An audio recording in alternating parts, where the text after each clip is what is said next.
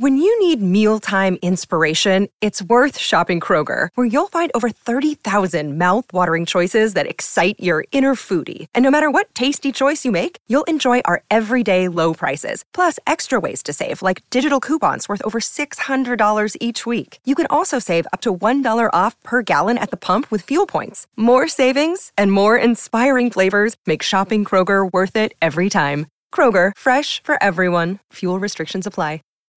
When you need mealtime inspiration, it's worth shopping Kroger, where you'll find over 30,000 mouth-watering choices that excite your inner foodie. And no matter what tasty choice you make, you'll enjoy our everyday low prices, plus extra ways to save, like digital coupons worth over $600 each week. You can also save up to $1 off per gallon at the pump with fuel points. More savings and more inspiring flavors make shopping Kroger worth it every time. Kroger, fresh for everyone. Fuel restrictions apply.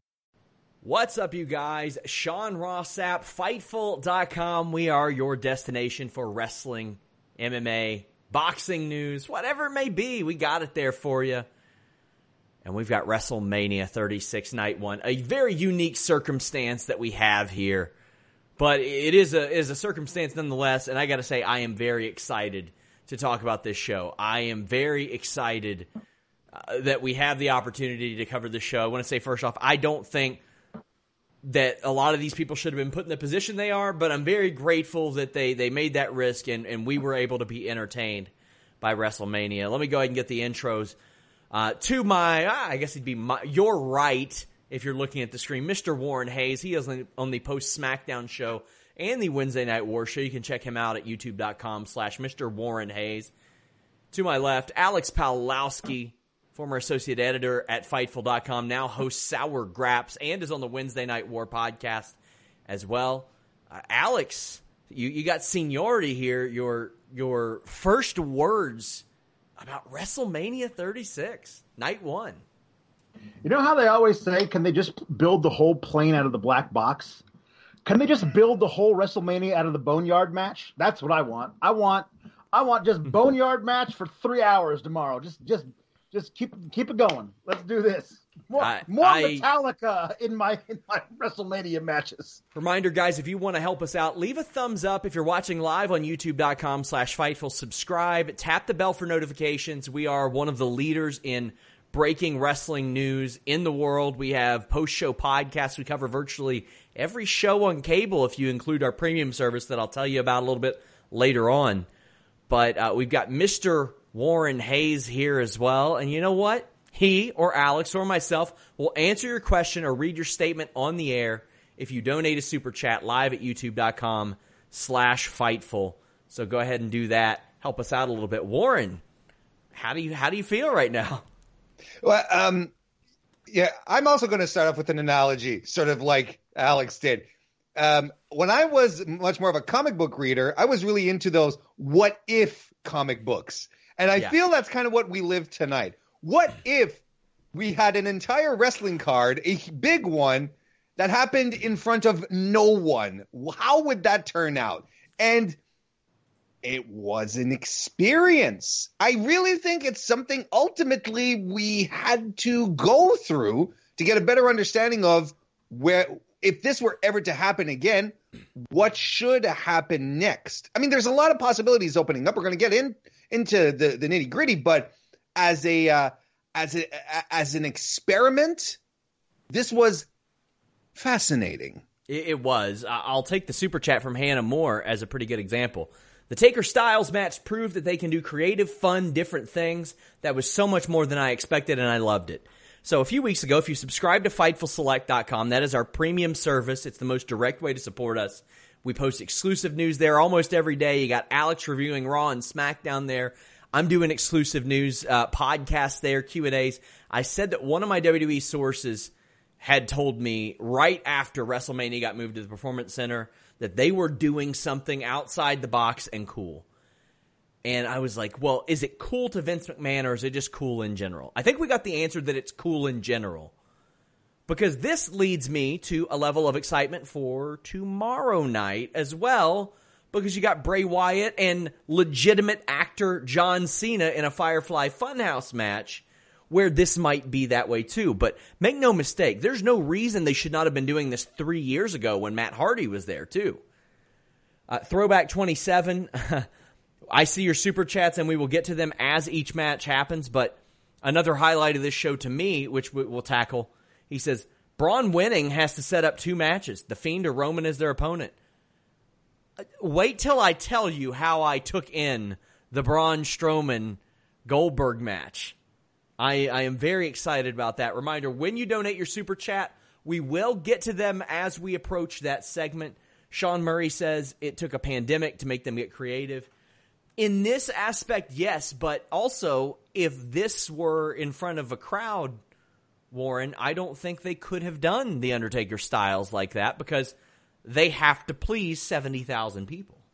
Well, remember when they tried to do that with the House of Horrors match? Because that was essentially it. There was a part that happened in the in the house, effectively, and then they brought it back into the arena, which is necessary. You don't want to have paid a WrestleMania ticket to sit in the audience and watch a movie. Essentially, that's not what you're there for. Yeah. Of course, they bring it back into the ring, and we all remember how that went down.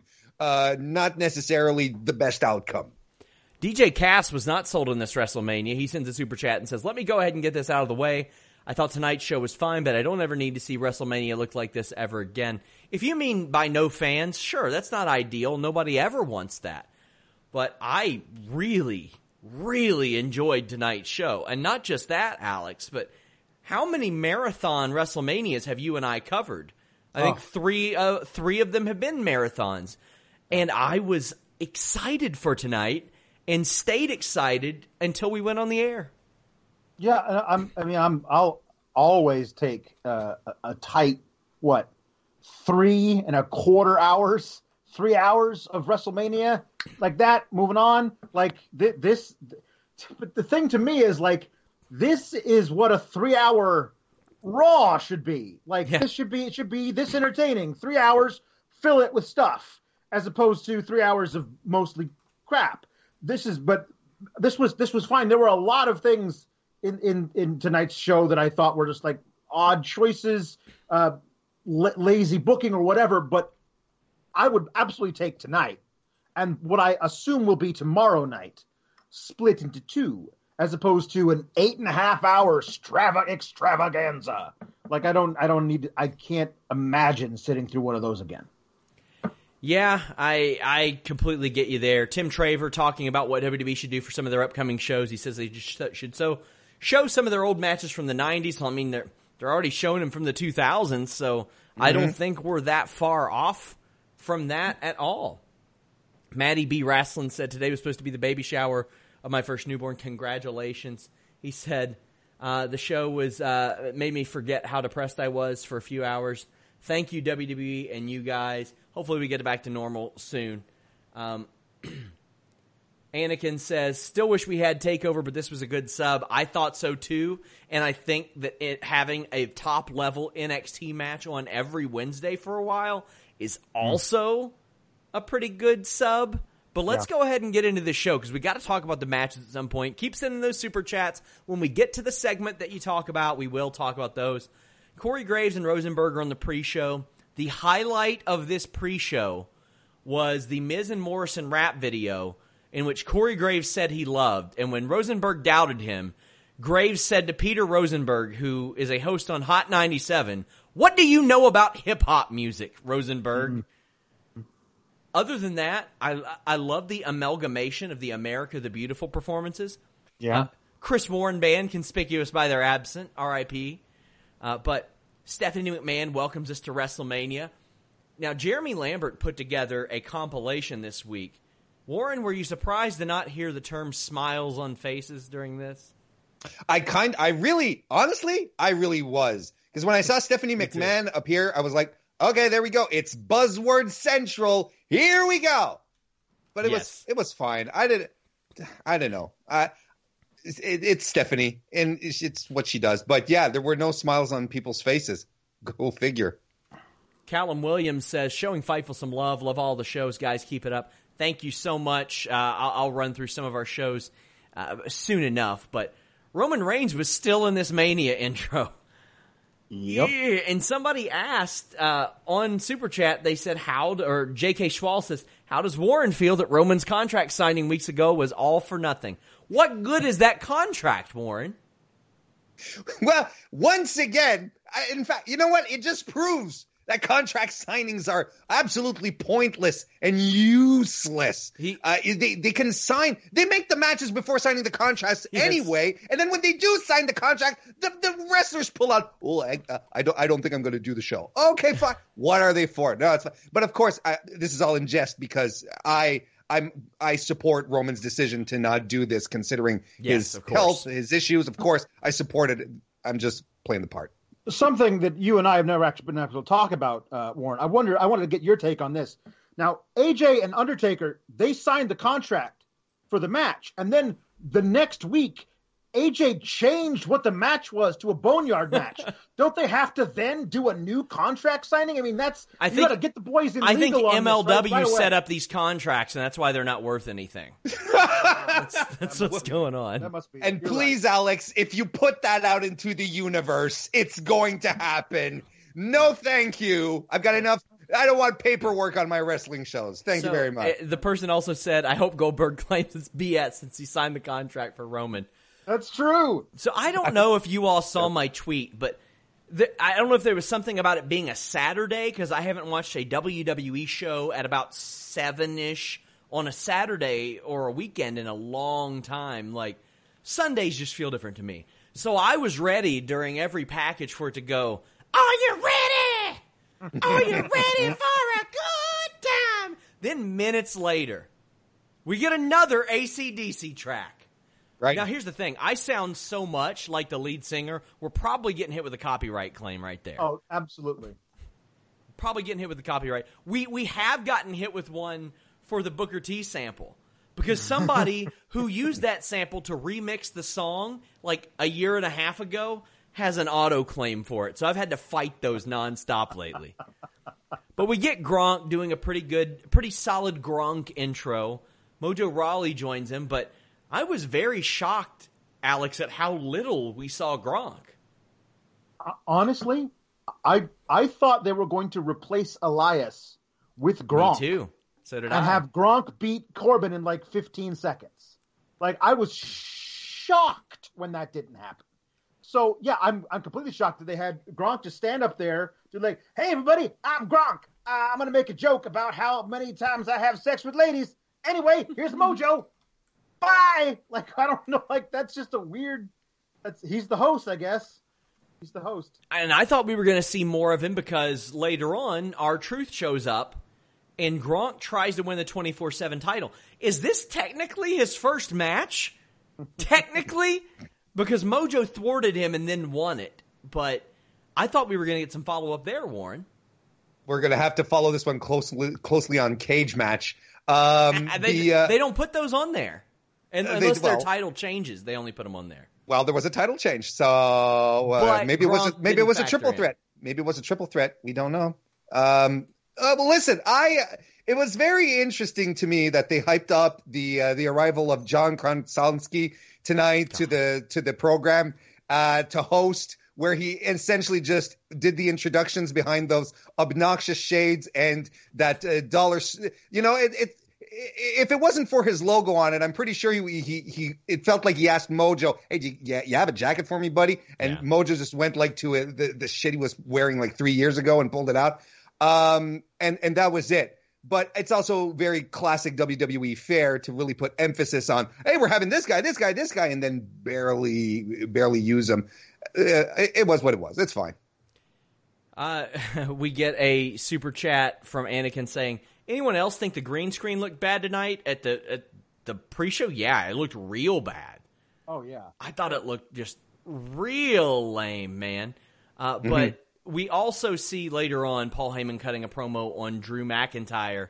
I thought that was fair. You build up to the next night because, quite frankly, there's going to be a lot of people that watch this that wouldn't normally be watching this that are like, oh, wait, they're doing another one tomorrow, huh?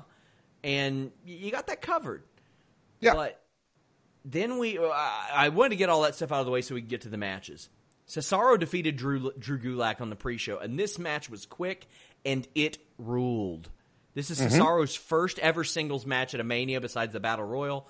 Gulak's first Mania match ever, and I thought it was a good one. This one was a really good example, Warren, of the pace that we were about to see.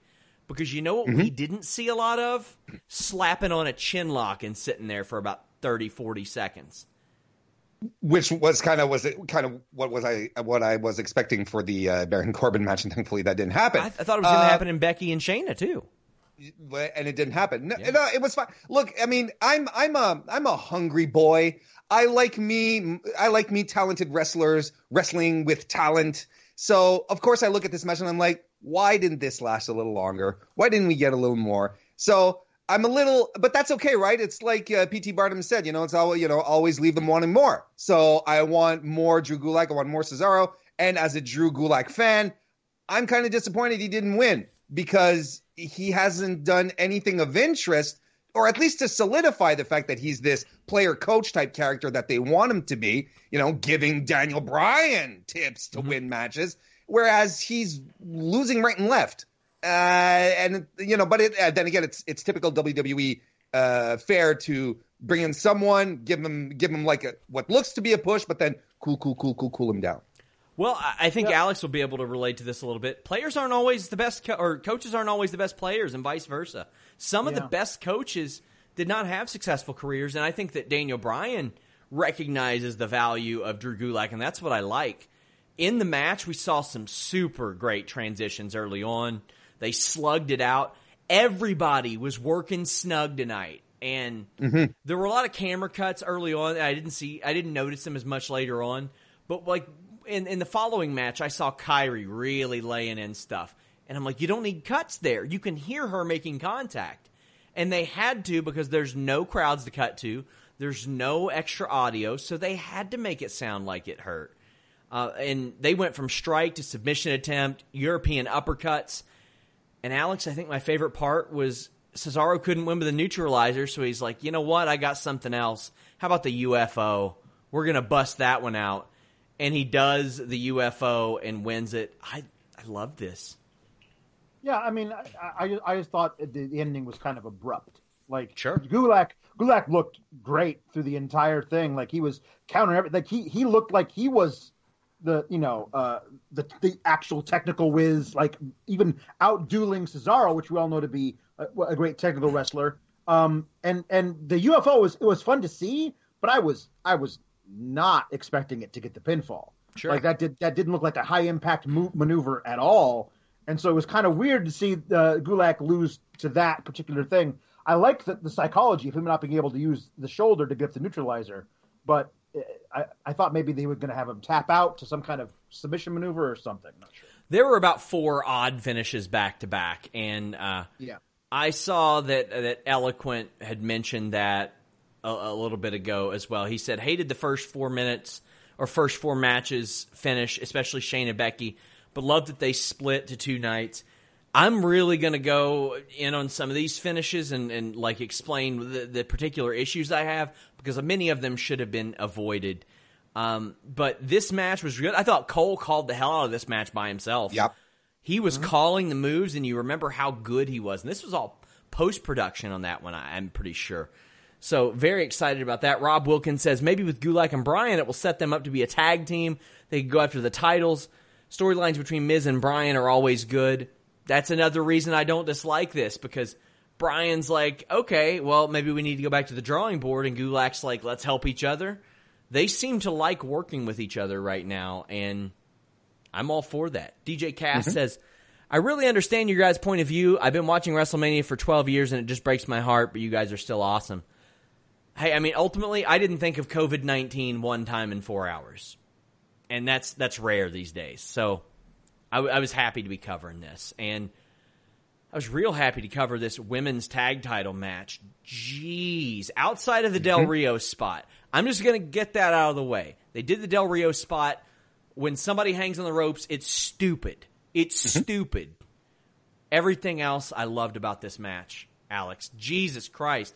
They were laying it in there. Asuka gets it to a ridiculous level with a crowd, without a crowd. I have like 2 other minor complaints. the camera cuts were real bad, including one after the Purge where Nikki is going to pin Asuka, and they go 1, 2, and then there's this camera cut with obviously different audio where Kairi lands. Mm-hmm. It's real weird, but there's some good spots, like the dive to the outside and Nikki firing up and ripping off her vest and doing a body press. There was the Asuka lock on Nikki, Twisted Bliss that broke that up, one of the best I've ever seen. The Kairi spear, that ruled. Cole called a powerbomb and forearm a modified Doomsday Device. It is not, just because somebody is on somebody else's shoulders doesn't make that so, but Bliss pinned Sane with the Twisted Bliss. Alex, how'd you feel about this one? I mean, I thought the match quality was great. They did a great job of selling that it was Nikki who kept them in it. Like, she was fighting from underneath the entire time until Alexa got in and got the glory, of course. I'm still waiting for that whole thing to collapse under the weight of that whole thing. My only thing is that I feel like the Kabuki Warriors have been, especially Asuka, but them together have been one of the best acts on either brand. And I think that they've been outstanding. I think that the only reason that they haven't had put to good use of these tag titles is there's no competition in a tag division. And it's weird to have them say, okay, you haven't had a tag team title defense since December. Here's one out of the blue just because Alexa decides, hey, I want a title shot. And Nikki's like, yeah, me too. And then that's it. And then they have one, and then they win it. And now the tag titles are back on Alexa and Nikki, and they never defended them either. And I feel like now they've got the moment of bliss. So I'm expecting to see I'm expecting to see the tag titles is around the waists of two women sitting on director's chairs, sipping coffee, talking to somebody else. I don't foresee them being, defending champions, mainly because there aren't a lot of people to defend against, especially since now they're breaking up Mandy and Sonya. And I feel bad for Asuka and Kairi because they were so great together with those titles. Warren, we have Anakin JMT saying the women's tag match beat tonight. I thought they had this was another indication of pace, which the tag title should be, but King Junie also says Asuka's the best empty arena wrestler there is. I think so. She keeps the volume up, Warren. Well, I would even go as far as to say that both she and Kairi do it. It's just that Kairi, when she squeals, she sounds like a child. Yeah. You're wondering, my God, there's a toddler in the ring. And that's fantastic. I mean, and it's, the being very loud in for Kairi and Asuka in this match is it's very Japanese style, right? Because if you ever watch Stardom, there's no commentary. It's completely dead. So it's all about the women being as vociferous as possible. There's your word of the day, folks. And as far as the match went, I thought it was fantastic. They did a really good job making the arena feel big. I liked how at some point Kairi Sane was trying to play to the audience, and it was both adorable and weird at the same time. But I think we also have to point out here just how good Alexa Bliss has become, because we've known Alexa Bliss to always be a very good character, be very good, a very good heel, great promos, and an okay worker, good.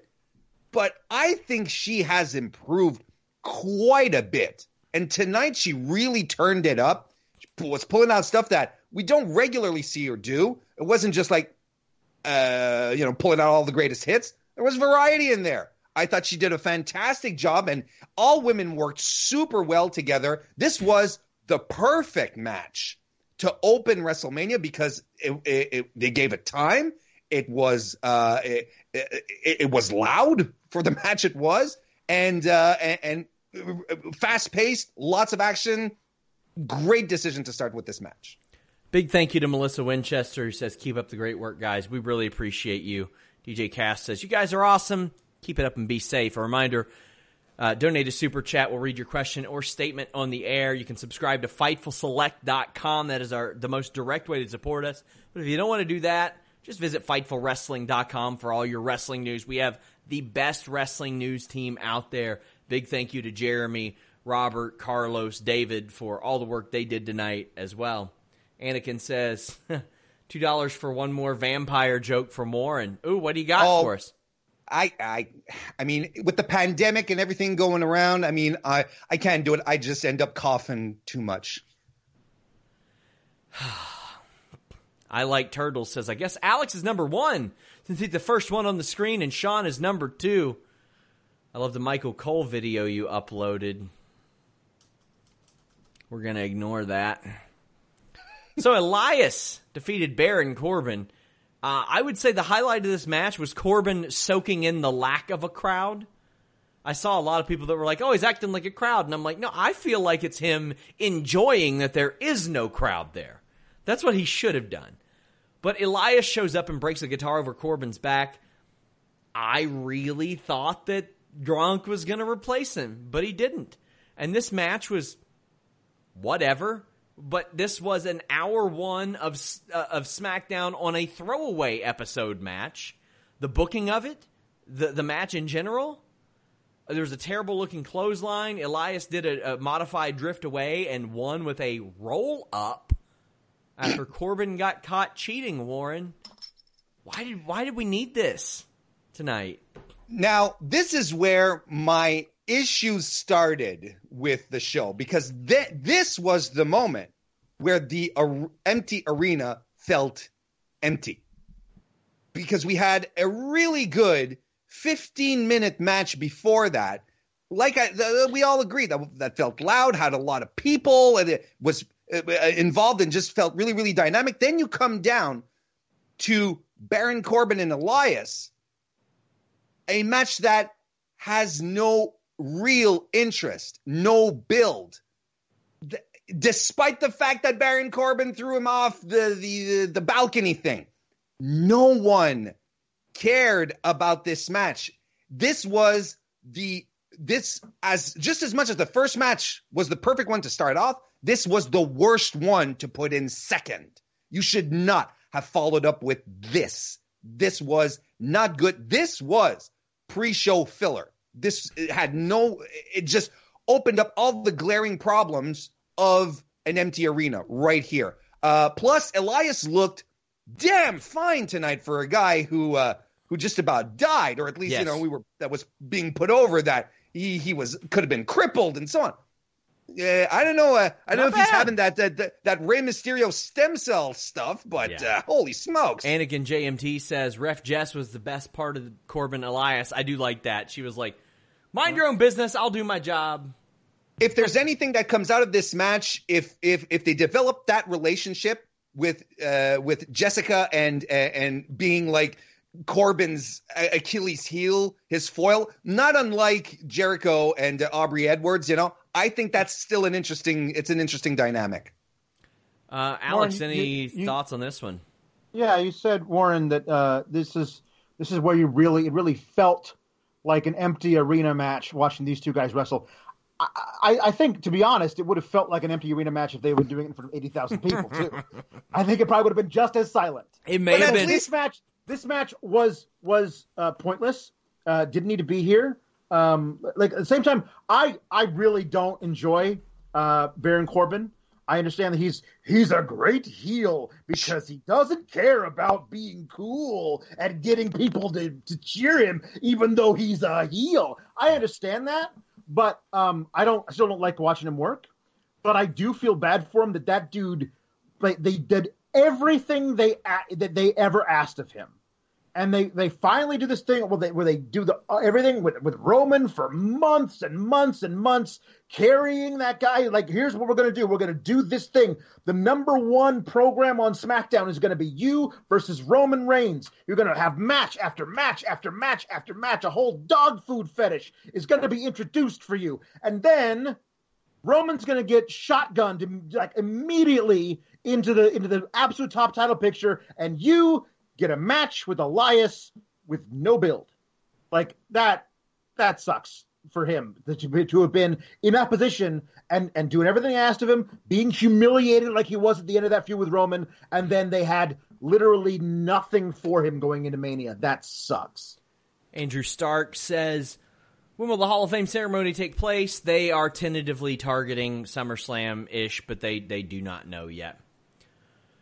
Another odd finish, but I loved the match. Becky Lynch retained over Shayna Baszler. She will pass the 1-year mark as Raw Women's Champion. This is the longest on Raw or SmackDown since Trish Stratus in 05-06. And oh, by the way, Trish took like 5 months off during that reign.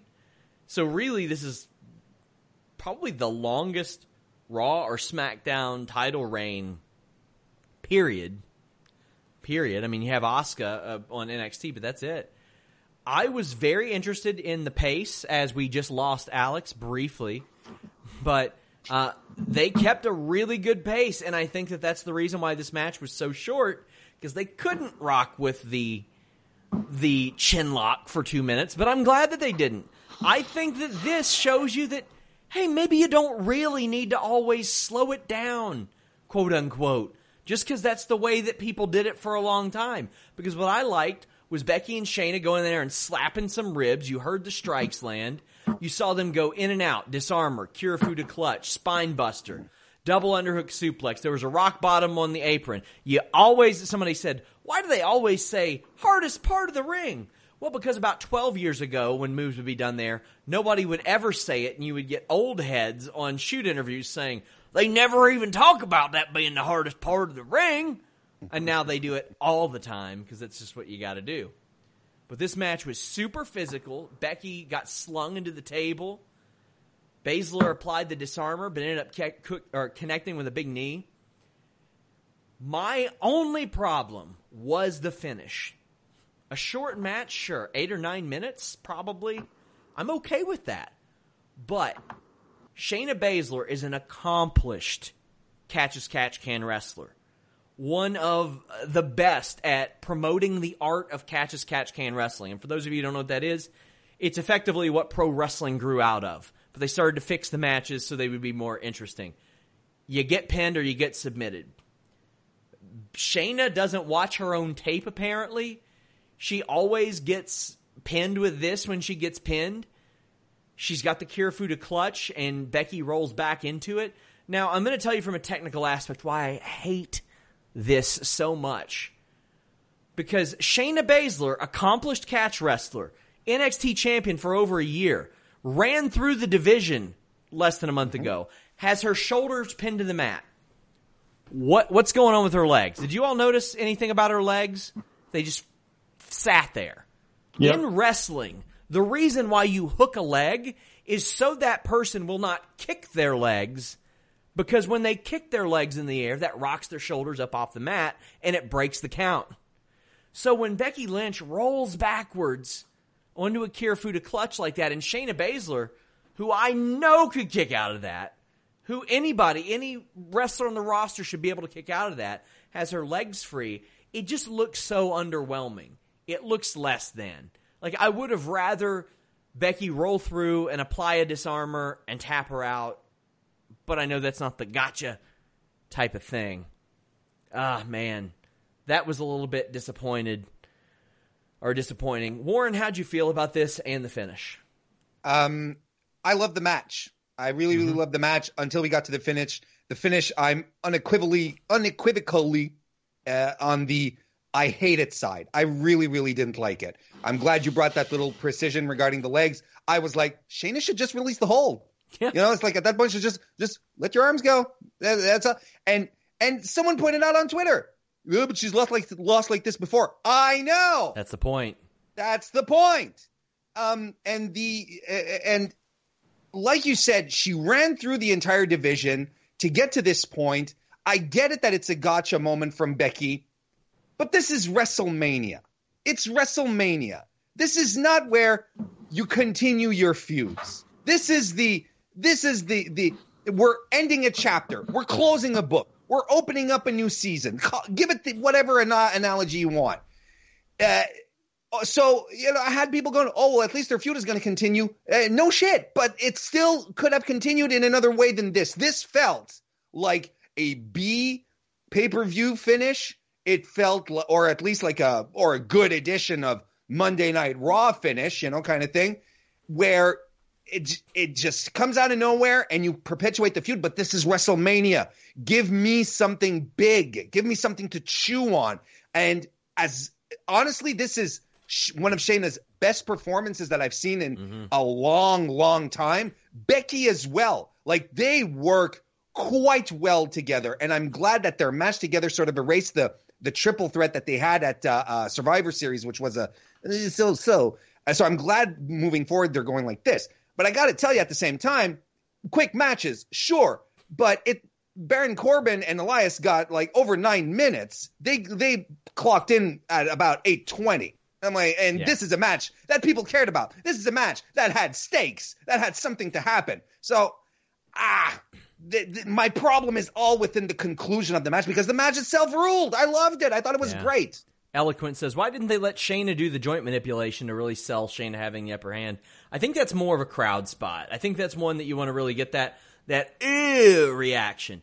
Alex, do you think that this finish, before we get into your thoughts on the match, do you think this finish could be almost a callback to the oops, pow, surprise on Ronda last year? I mean, I think that certainly there's a pattern for Becky. Mm-hmm. She wins her biggest like challenge matches, like the one that made her Becky 2 belts, and then this one defending it to make sure she got a year with the Raw Championship, defending it against what was supposed to be her biggest challenge yet. She won both of them with the roll-up. Could you imagine? So could you imagine if that's the reason why they put this, that they showed the match on Monday Night Raw this week, just to make sure that they're like, oh yeah, hey, by the way, guys, this was planned out for over a year. This is how Becky's going to win again this year. My God. Yeah. The thing about this that I said this on Sour Graps, the way that I certainly would have booked it, is Becky's been getting very, very overconfident. Like, you don't go out and buy a semi truck and have somebody airbrush your face on it and drive it around everywhere unless you're an egomaniac. Yeah. So I thought she was getting overconfident, a little too big for her britches. There was that thing a few weeks ago where she was sitting at the commentary desk looking like Conor McGregor with a giant. She sold Jerry the King's crown, put it on her head. She got the deal with it, sunglasses, the big fur coat. She was getting too confident in herself. And I thought it was all set up for her to come into WrestleMania thinking, I got this. I'm Becky Balboa. And it was going to turn out to be Balboa versus Clubber Lang at the beginning of Rocky III, where she just gets her ass handed to her. And she's like, whoa, I didn't know that this was going to happen to me. And then she's got to fight from underneath to win the rematch like Rocky does at the end of that movie. That would have been something to go for. But it's funny that you mentioned that. Nikita Krylov fan texted me tonight and said they need to do a Rocky III storyline with Becky and Shayna. Hot dog. Aaron J's fan says, real question, does Becky keep the truck? No way, that's a rental. They've got 1 billion trucks, and you just know they did a rental for that one. WWE Intercontinental, actually, Tyler Drummond says, Becky also beat Charlotte for the SmackDown Women's title with a weirdish roll-up. Consistency, yeah.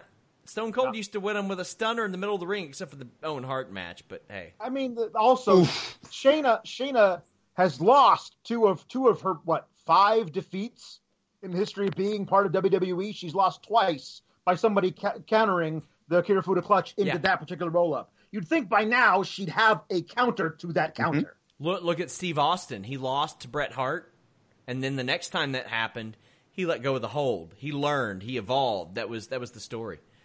Sami Zayn defeated Daniel Bryan to retain the Intercontinental title. Zayn was killing time. I wasn't as in love with this as many were, but I did like it. Zayn begged, and it was Bryan kicking Zayn's ass the entire time, except when he worried about Gulak taking out the Artist Collective, which worked the first time around, didn't the second time around. He also teased letting Zayn get counted out, and then he went back and got him. But Zayn catches Bryan off the top rope with a boot, which was said to have been a Helluva kick. I thought this was fine. I thought it was good, but it wasn't the Sami Zayn Daniel Bryan match that I was hoping for. Yeah. It definitely wasn't El Generico against Bryan Danielson. It was Sami Zayn the manager against Daniel Bryan. Well, Alex. Yeah, no, the thing about it, like they're really leaning into this whole Sami Zayn not really a wrestler anymore thing. Like he's wearing Dockers tucked into his wrestling boots. Like it looks like not so much like it looks like, you know, something you'd wear to casual Fridays at the office, so, you know, in the before times. So I've had a plethora of gear during my days, and my wife knows what work pants and shoot pants are. Yeah. That was her main concern throughout this show. Are those work pants or shoot pants? And like for some, I'm like, oh, AJ's for sure wearing real jeans. But Sammy, I feel like he would want the freedom. You know what I mean? He would want to stretch. But he hasn't had a haircut in forever. Yeah. He looks a little doughy. Like they're not like presenting him at all as like a real wrestler. And I think he looks leaner now than he has in previous years. Actually. Well, okay. Well, maybe I was looking at him from the wrong. Maybe you should stop fat shaming him, Alex. Maybe I should. Coming from me, I know the deal. But the thing about it is that I want the old Sami Zayn. I want Sami Zayn who wrestles, who doesn't like cower in the corner. Like I understand that's the character, but can at some point can we? If he's a heel, he has to be a chicken shit. I get it. It's WWE. Yeah. But can he wrestle one match with that fire of the old Sami Zayn that we loved? Like finally, Sami Zayn gets to defend the Intercontinental title, the title he was made for at WrestleMania, and he has to do it A, as a heel, B, in front of nobody, and C, like being a chicken shit the whole time. I felt like it was not necessarily the match Sami Zayn wanted to be as IC title holder at Mania. Warren, any thoughts on this? I was disappointed in this match, and here's the thing. As you know, I am a fan of the stall. I'm a big Larry Zbyszko 7-minute stall proponent. I believe in it. I think it's a great art tool in the arsenal of a good heel who knows how to do it. And I'm fine. Or any former WWE wrestler who is working an indie show. And I mean, I don't mean like PWG. I mean your local flea market. They're spending a solid 7 minutes. Al Snow's going to chase somebody around the ring with the head. Shark Boy's going to try to bite your ass for 6 minutes. I saw Eugene threaten to shove his thumb up a guy's ass for 7 minutes. I get what you mean. So that being said, the payoff from a good stall is, of course, babyface getting the upper hand finally, but also the heel mounting a comeback as well, so that the real comeback for the babyface can happen. And we just didn't get that from Sammy. We just didn't. And it is an extreme crying shame that we are presented with this version of Sami Zayn where I'm convinced he can still work. We just don't know anymore. We honestly don't know. You know, when he was on hiatus because of his injury, you know, he was questioning who he was and his position in wrestling. Is it still for me? Hell, he even tweeted out to Hangman Page this week about when Hangman Page was realizing that ultimately wrestling is irrelevant or something like that. And Sami Zayn basically gave him a pat on the back and said, at least you're realizing it now this early in your career, pal, kind of thing. It'll make things easier moving on.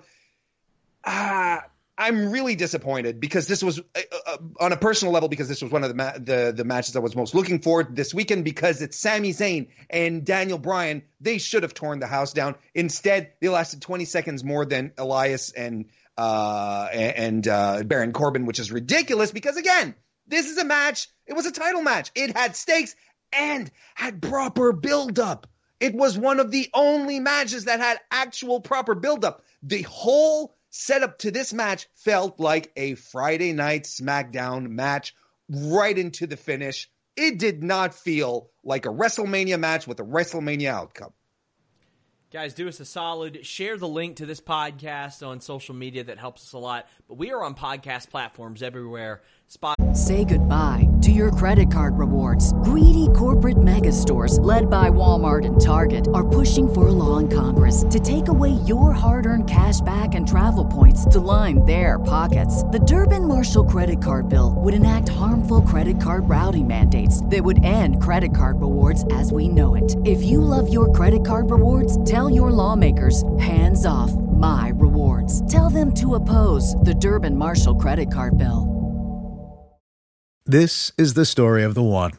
As a maintenance engineer, he hears things differently. To the untrained ear, everything on his shop floor might sound fine, but he can hear gears grinding or a belt slipping. So he steps in to fix the problem at hand before it gets out of hand. And he knows Grainger's got the right product he needs to get the job done, which is music to his ears. Call, click Grainger.com, or just stop by. Grainger, for the ones who get it done.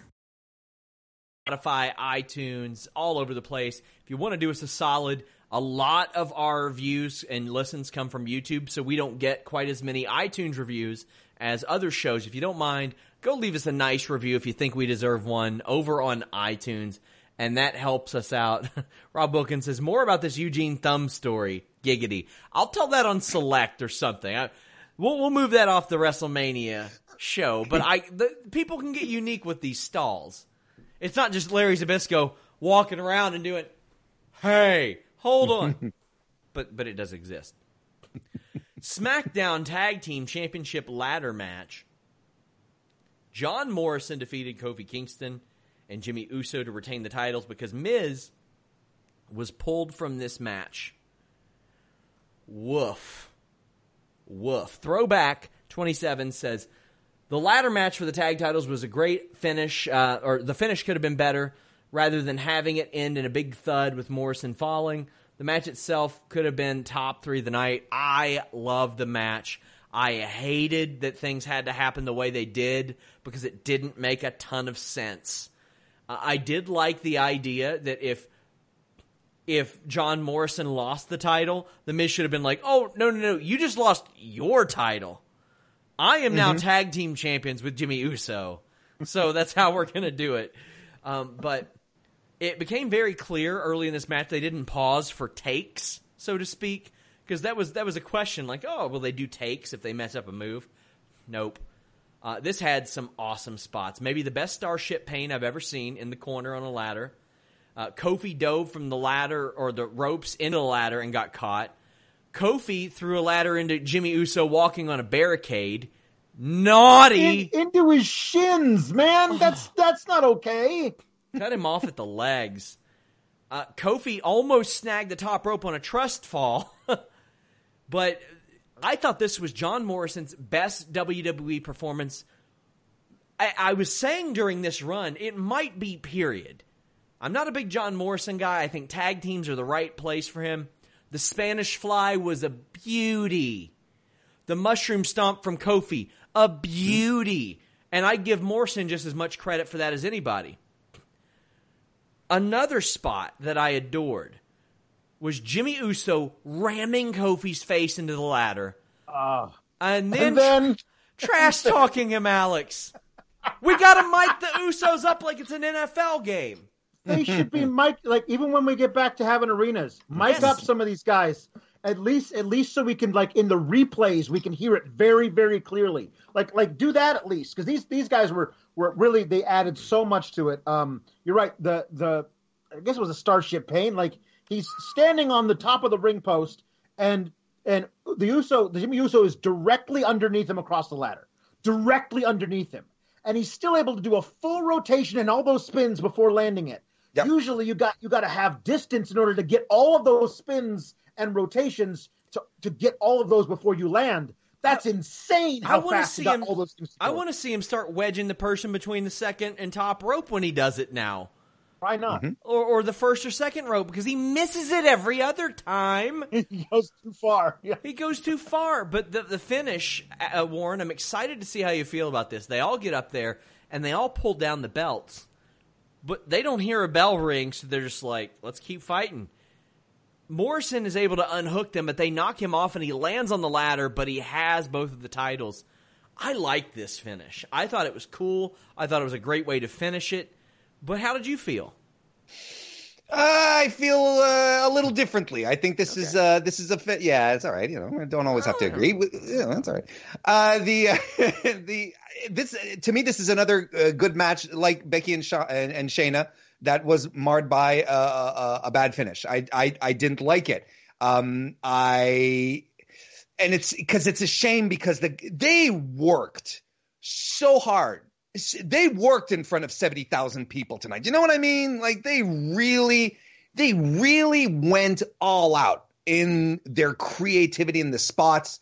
But the finish, man, you know what I really think the best finish would have had two of the guys climb the ladder, each one grabs a strap, and then the bell is rung. And then you end up with Morrison and Jimmy Uso, and they're like, oh, what do we do now kind of thing, you know? Or finally get that New Day split that everyone's been clamoring for the past decade or so.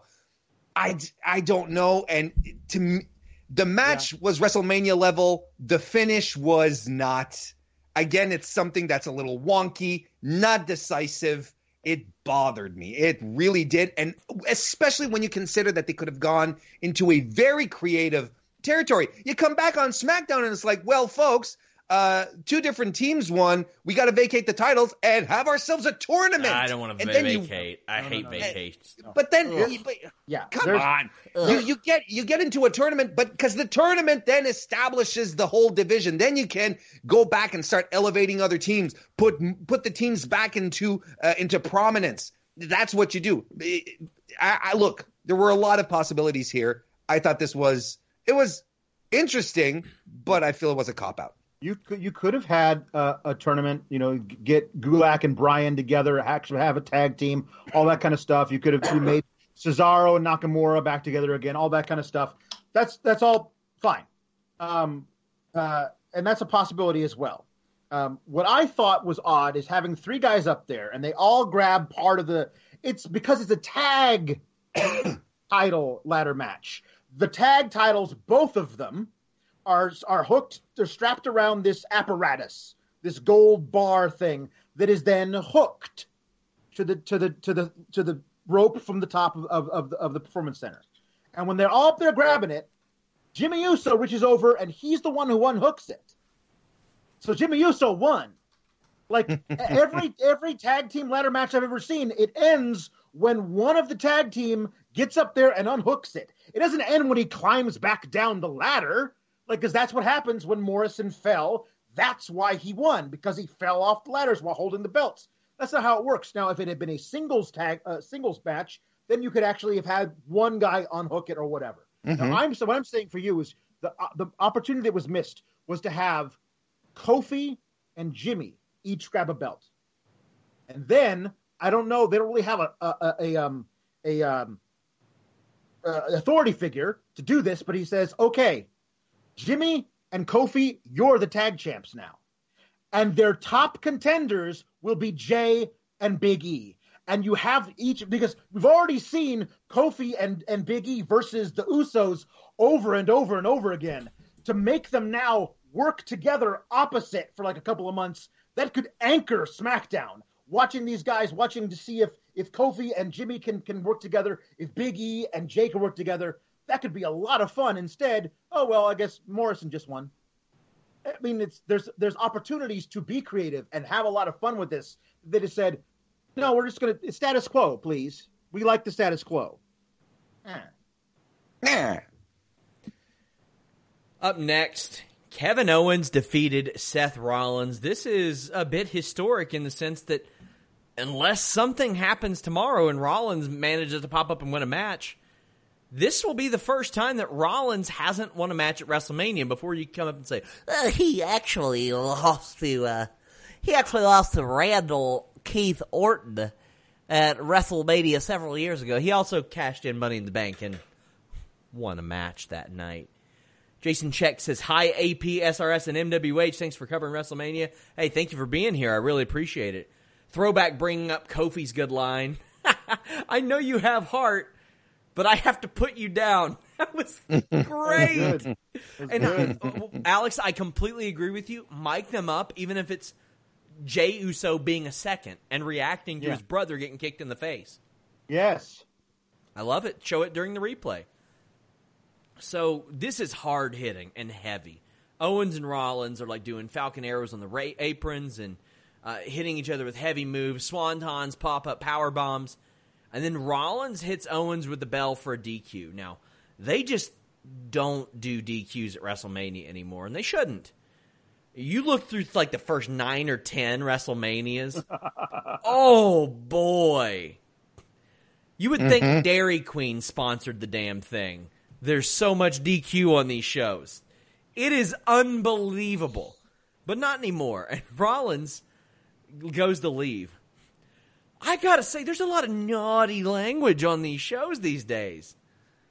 I'm waiting for this wrestling boom because there were tons of people on Twitter that swore that curse words, blood, and boobs were going to bring wrestling back to the promised land.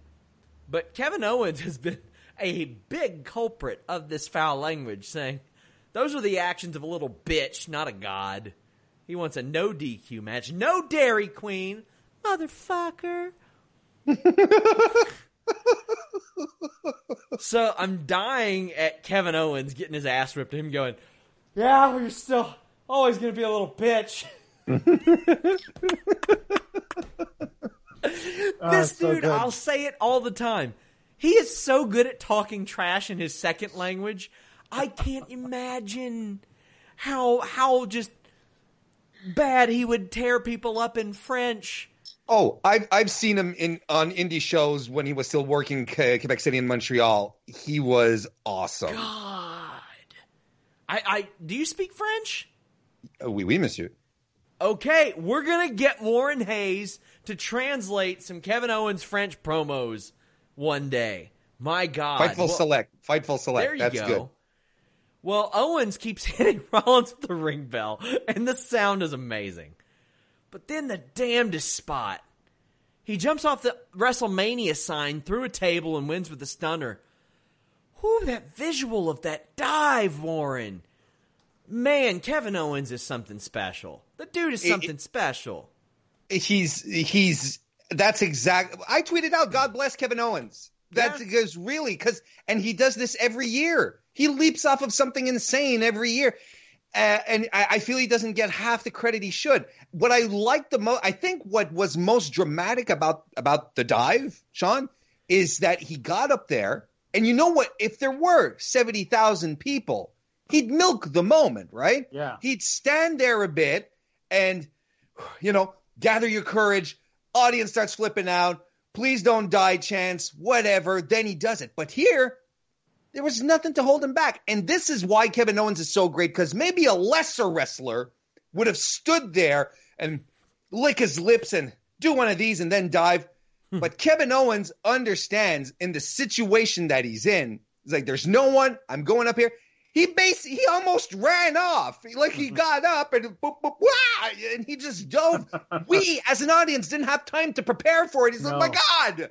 And that's what I thought was most effective about it. That's what made it so bloody dramatic. That and the fact that he really landed on his side. And look, it was a gnarly fall, but it was also really, really good. To me, this is legendary, if only for that. Just the fact that he got up and he jumped off. It was all business. Yeah. I love that spot.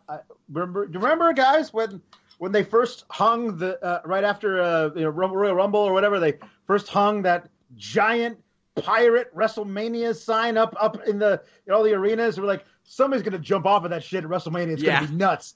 And he actually did it. It wasn't hung way up in the rafters. It was just like 15 feet up, but still somebody jumped off of that fucking WrestleMania It is a shame we don't get the Paul Burchill rope because of the situation.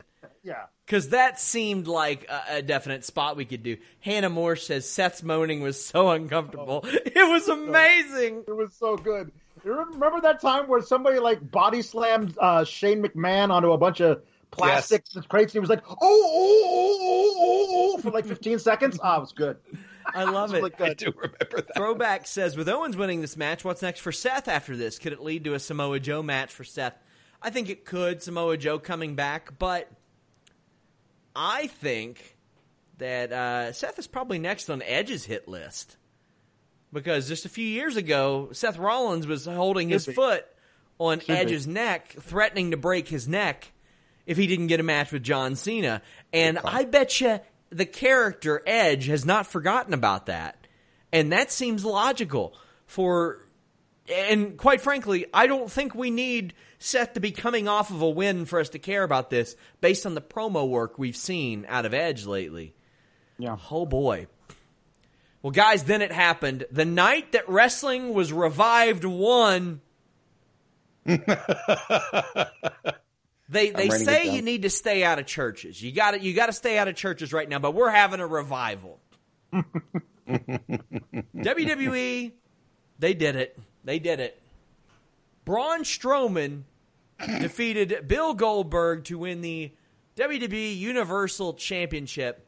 Anakin JMT says, Alex, who were Goldberg's guards there for? I don't know. They certainly didn't look like they could protect him from anything, and they were definitely not keeping up social distancing regulations. Yes. They were right there next to him. They were afraid He's an Kevin old Dunn man. was if going. He catches it, he could die. They were afraid Kevin Dunn was going to attack him because he's tired of hiding all of Bill Goldberg's shit. He's like, I'm sick of trying to shoot around all this. So he just tries to take Goldberg out. Oh, man. So here's the match. Goldberg hits a bunch of spears. Braun kicks out. There was no real attempt at a jackhammer, fortunately. Thank God. We were about to see a wide shot, and then there would be like Baba Tunde in there, painted white, jackhammering. Jackhammering. Braun. And then the abrupt cut back in. That's how they were going to get around it. Oh, my God. Oh, Jesus. And then Braun Strowman just hits him with a bunch of power slams and beats him. And I'm cool with it. And we don't have to get into it. We'll save this for another show. The Fiend never needed the WWE Championship. Here's the thing. Not only did he not need the championship, he didn't need the match for the championship. Right. But what he didn't need more was Bill Goldberg beating him. And, you know, I can disagree and not like the things that Braun Strowman has said socially lately. But this should have happened 2.5 years ago, Alex, and I know that you think so as well. Oh, absolutely. This is long overdue. Here's the thing about it. The match booked perfectly. Quick, easy. Braun gets hit with a bunch of walking spears from, 2 steps, spear, 3 steps, spear at half speed because it's, Goldberg. But he kicks out of those things. Then power slam, running power slam, 1, 2, 3. That's it. That's exactly how this match should have been booked.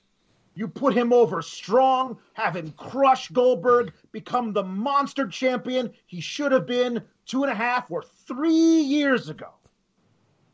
But if you're gonna book him this strong, how in the world do you still not give us a reason why he's even in the match to begin with?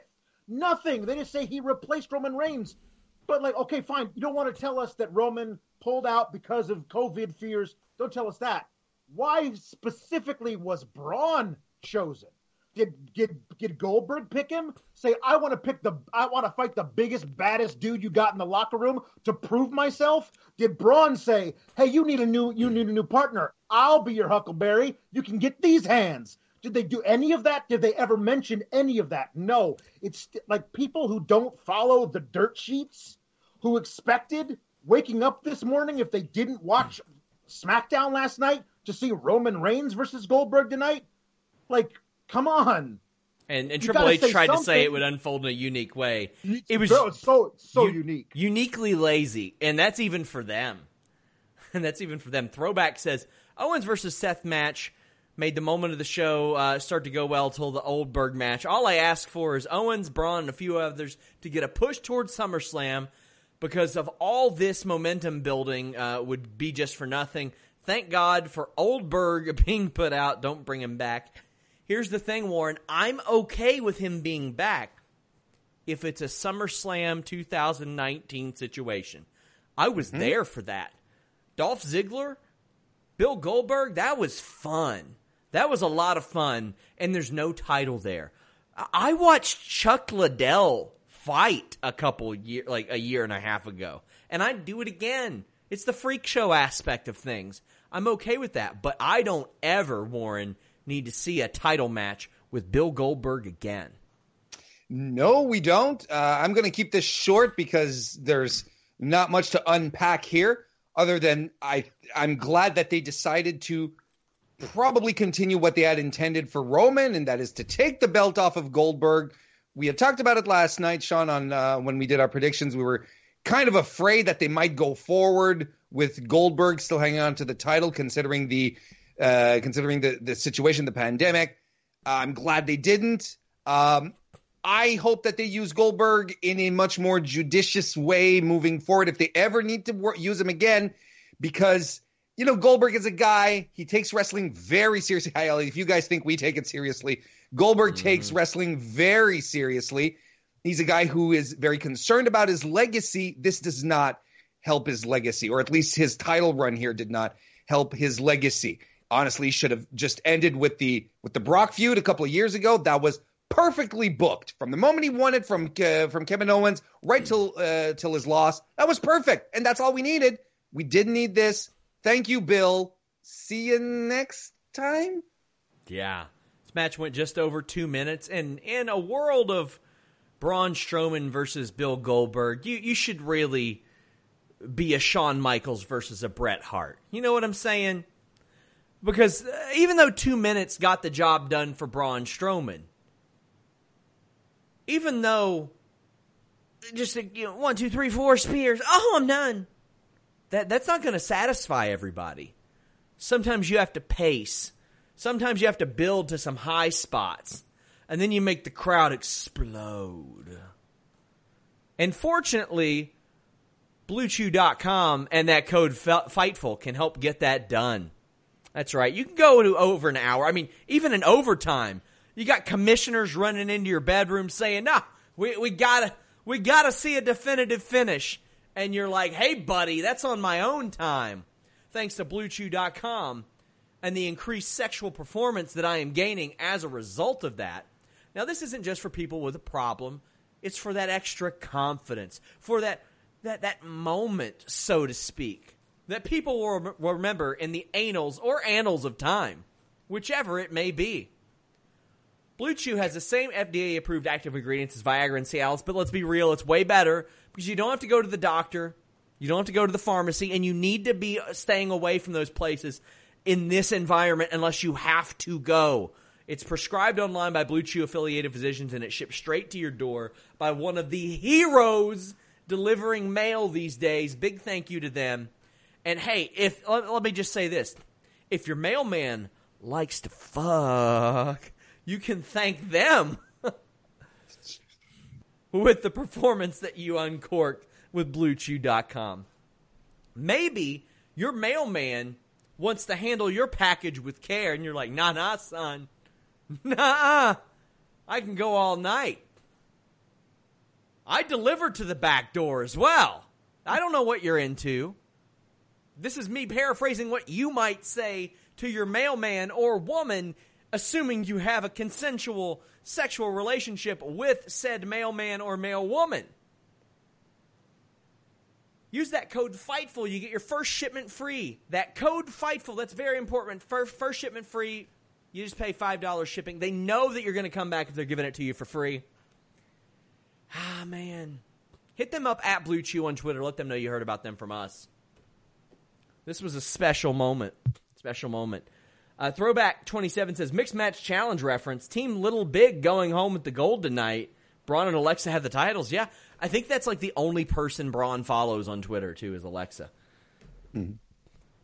David Gold says, Jimmy Uso yelling, "Flatten your face like a pancake," made me fall off my couch laughing. He was amazing. Yeah, I love that. Amazing. JJ Lee said, signs are for pointing, not jumping. But let's talk about this main event. Oh boy, am I ready to talk about this. Like I said, I was told something out of the box is happening, something out of the box is happening. Undertaker and AJ Styles are main eventing WrestleMania this night. It counts. You can say, Doesn't count, but nobody there. It doesn't really count. it counts. Undertaker has now main evented WrestleMania across 4 decades. And I had somebody very important in wrestling say, I hope Vince takes this as a sign because he can get a lot of years out of Undertaker like this. He can. He can. I see you doing, Warren.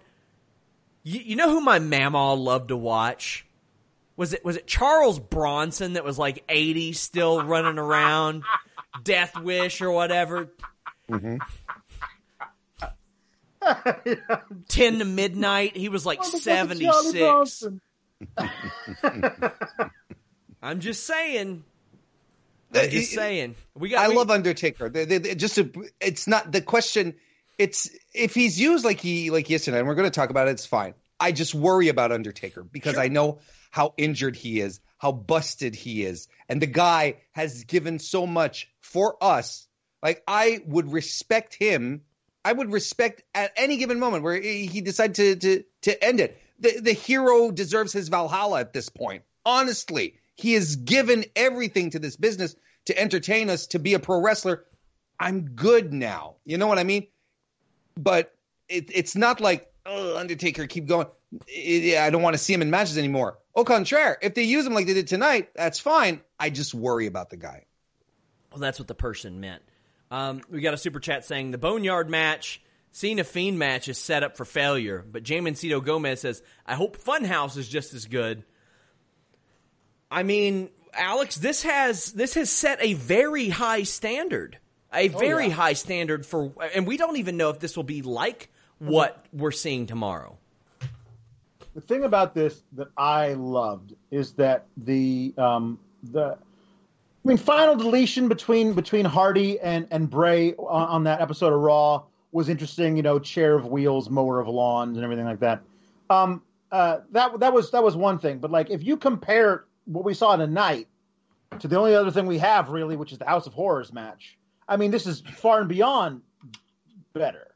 But it's still like I don't know if it's actually great. It's just so much better and so much more creative and so different than everything else we get from WWE that it feels like it's breaking brand new ground when it's like an episode of Lucha Underground. Like it's there's so much here that I love, and I love seeing these two guys in this. There was so much about this that I really, really enjoyed. But I don't know if I'm a prisoner of the moment and grading on a curve, and I'll have to see what they do with Bray, and as you say, now legitimate movie actor John Cena, with hopefully letting Bray have a modicum of creative control in how this Firefly Funhouse match plays out. I do have faith that it could be just as good as the Boneyard match, if not even better, provided they book it right. Abedin says, never thought I would see AJ Styles main event of WrestleMania. Hey, I'm there with you, man, but Vince McMahon has fallen in love with this guy over the last 4 years. And I guarantee you that he wishes that he had AJ Styles for the 15 years that preceded it, because it's just one of those guys that he had to see to understand. Even in 2010, if he had brought him over in 2010 instead of, 4 or 5 years later, it still would have been. There are specifically 2 little guy gimmicks that Vince McMahon has had a fetish for a long time. Mighty Mouse and a pit bull. And he's tried to make both of those work a lot of times, and he's never found his Mighty Mouse, so to speak.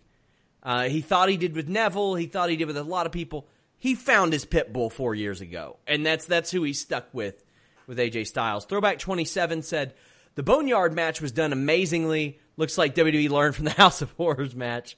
And he also says, was funny how Gronk was trying to get the 24/7 title and Owens diving off the sign. I want to send a big thank you to Throwback. He is always super generous to us, and we appreciate that so much, and we appreciate all of you that are donating super chats. But big thank you to Throwback, who is always very good to us.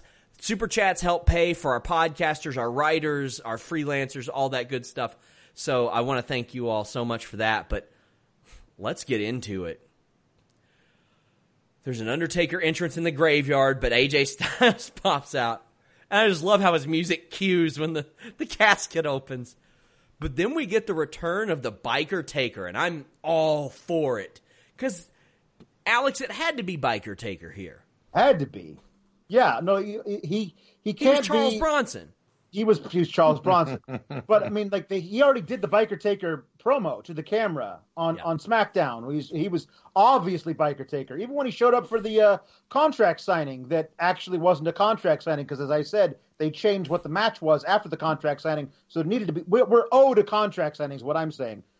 But I loved all of this, like him riding the bike up, Metallica playing. That was so awesome, and like the cinematic shot from overhead as the bike peels into the cemetery with the headlights and the fog. God, this is awesome. This when Vince says we make movies, I'm like, no, you don't. Not normally, but tonight proved that you can if you want. So why not do this more often? This was inspired compared to what you normally throw out there, which is. Like, as we talk about, you don't even figure out a reason why the guy is in the Universal title match that you then book him to win.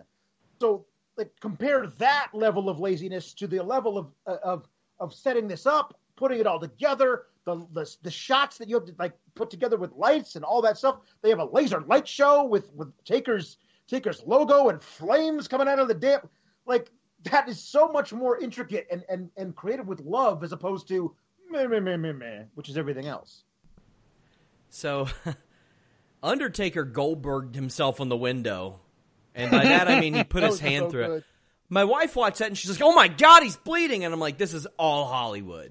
Yeah. And she still kind of didn't believe me, but I was like, man, she's been around wrestling a lot. Like, she's worked a couple matches in her days. And I'm like, if it got her, it got somebody else that's just watching this. But I was like, it's not real. AJ gets thrown onto a windshield and gets his ass beat before getting tossed into a grave. And then Gallows and Anderson show up. WrestleMania main eventers. And then there's a lot of druids. And Taker disposes of all of them. AJ pops up. And Taker breaks his finger, which AJ's like, oh, damn it, you broke my finger! The music added a lot to this. Oh, it so did. I remember when I was playing Here Comes the Pain with my cousin, and I was like, man, this is the most realistic wrestling game I've seen. He goes, oh, yeah, they play music in the background? Now I can call him up, and he'll say, oh, you had a show with Alex, my boy Alex, huh? And I'll say, hey, by the way, dipshit, they did play music in the back of your favorite wrestler's match. How about it? Yeah. I like this. My favorite part about the early part of this of the match was when it switched from Taker being in control to AJ being in control. It switched on leaves in the face. Like AJ threw leaves in Taker's face, and the leaves were too much. He couldn't bear the leaves. Yes. It was just excellent. It's so campy. AJ Styles calls Taker a broken down old bitch. Warren, were you surprised by this use of terminology on this show? Yeah, quite a bit actually. But I mean, look, there's an empty arena. You have to fill it up with something, even though you're not getting the reaction. You know, you can.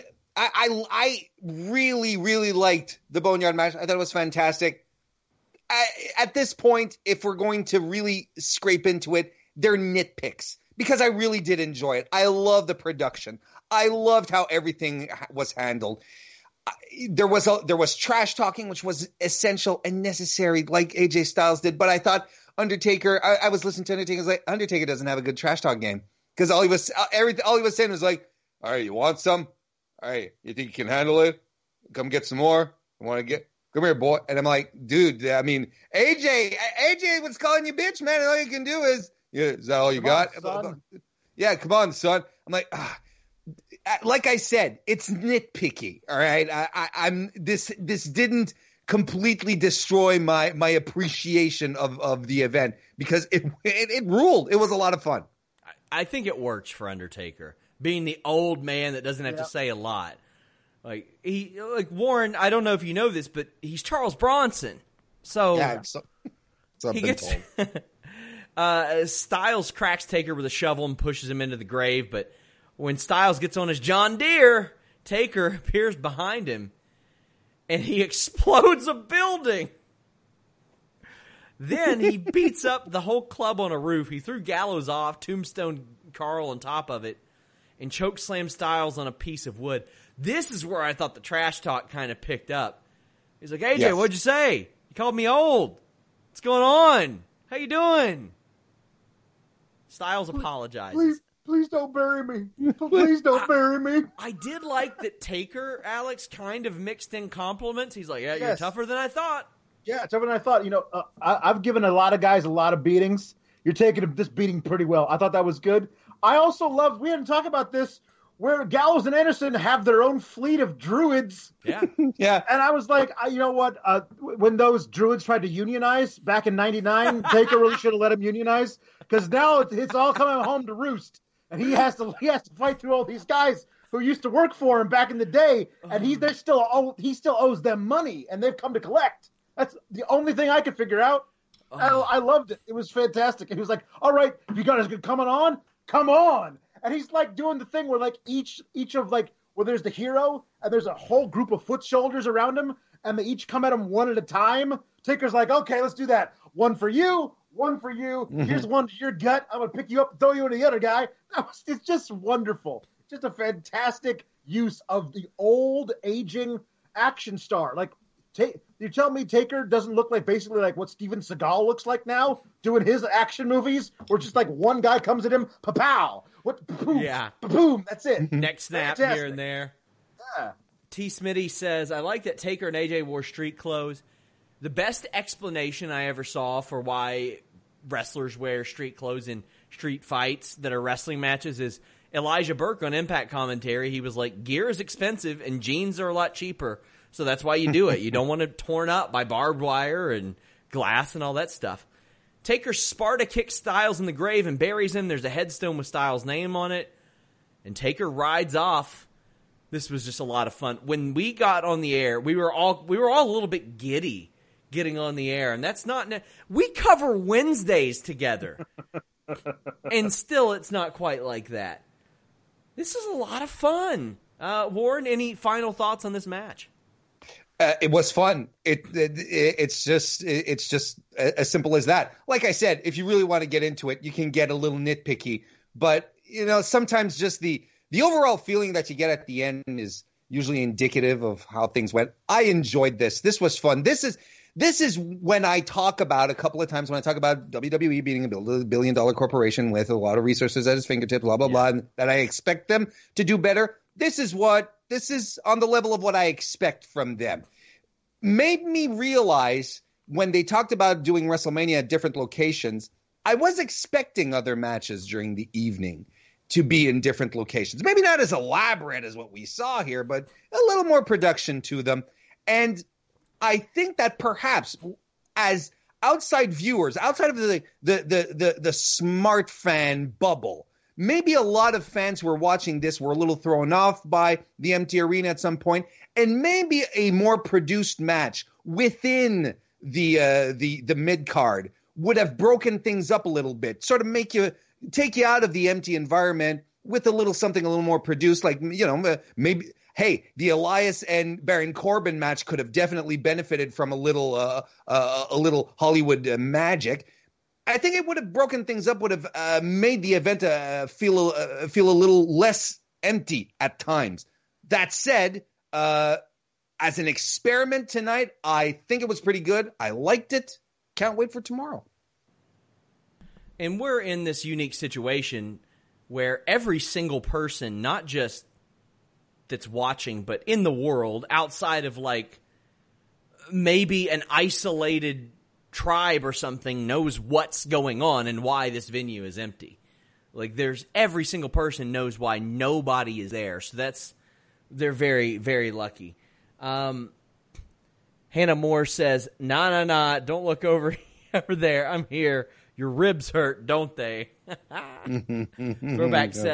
Throwback, our very generous friend says, if I get hired by Fightful, I just do it for fun. Thank you guys for the show. Hey, we will talk, because there ain't no amount of money we can pay you that will be enough. Let me tell you, buddy, we appreciate you. Alex, any final thoughts on this match in WrestleMania? I mean, I as you said, Warren, with a company that has the resources that WWE has, the fact that they don't give us something on this level with more regularity than once ever, like, I mean, they could do this, you know, a couple of times a year. Like, figure out a way to, like, this felt like I was watching the climactic fight scene of a WWE Studios movie, and they shot it and they figured out how to put it together in the span of basically a week, 10 days or whatever. Like, they put it together lickety split basically, and it came out great. So you can do this. It doesn't have to be when your backs are against the wall and when there's a pandemic forcing you to have empty arena matches. Your alternative is, let's do this in a boneyard. You can do this whenever. Yeah. Please do, because you can see, I haven't seen one person on social media who's like, that sucked. I didn't like that. Yeah. I'd much rather have watched AJ Styles versus Undertaker in an empty arena. Like, nobody thinks that. So, like, do this more often. You're going to get more praise from people. And I will be willing to forgive a lot of other things when I get to see something like this on your show.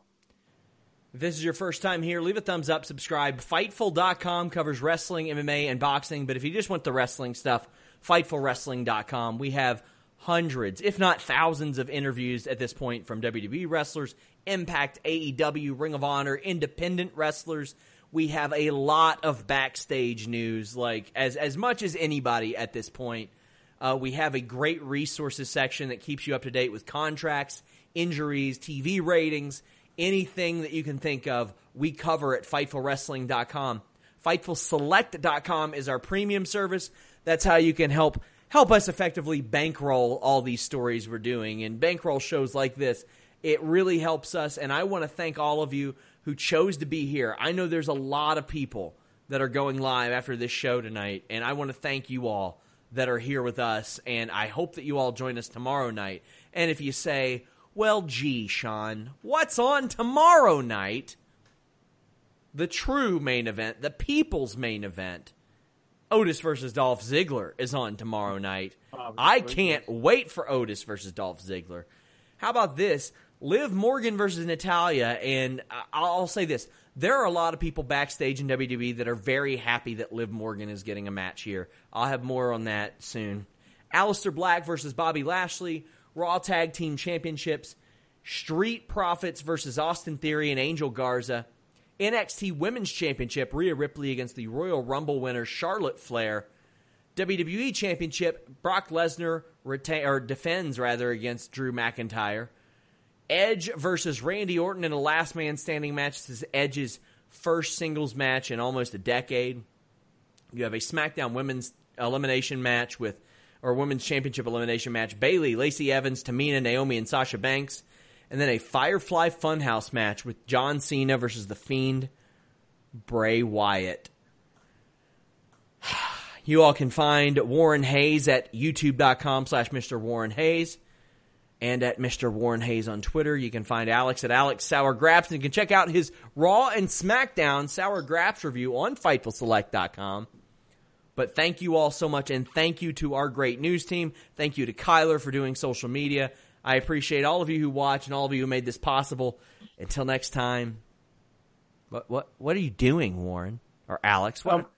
I'm doing my impression of AJ Styles. Oh my God, we're out.